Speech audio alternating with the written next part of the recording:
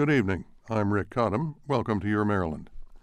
In November 1856, as voters in Baltimore prepared to elect a president, all the elements were in place to repeat the electoral mayhem of October. The firemen and the fishing clubs were armed and ready. Voters girded themselves for the ordeal ahead, and the election itself was explosive. The brand new Republican Party put up John C. Fremont and opposed the extension of slavery.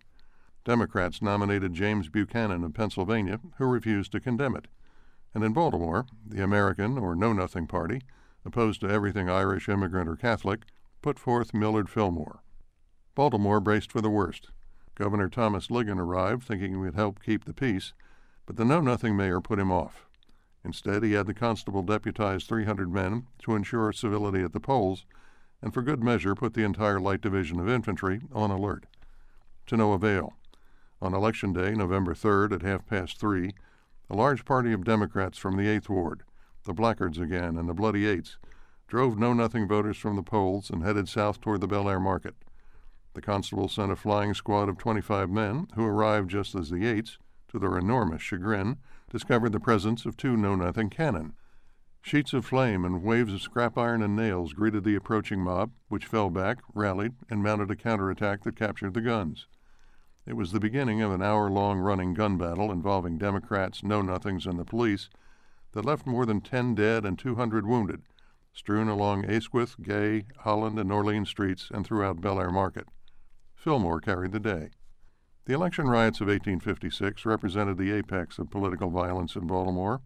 In after years, there would be no more pitched battles between fishing clubs and firemen, not because anyone did anything about it, but because the combatants came to the conclusion that there were better ways to control the vote, older, tried-and-true methods that had worked in Baltimore for years.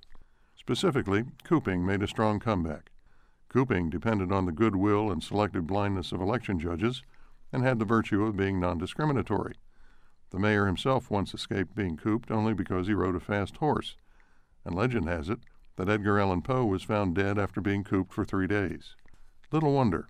They knocked me down flat on my back and poured the whiskey into me, one victim said, about half a pint. I saw fellows come in with revolvers in their hands, which they pointed at the men in the coop and told them to lie down and go to sleep or they would be shot. And they had guns at the door, and they always came in with large clubs, and I saw them beat men with them, too.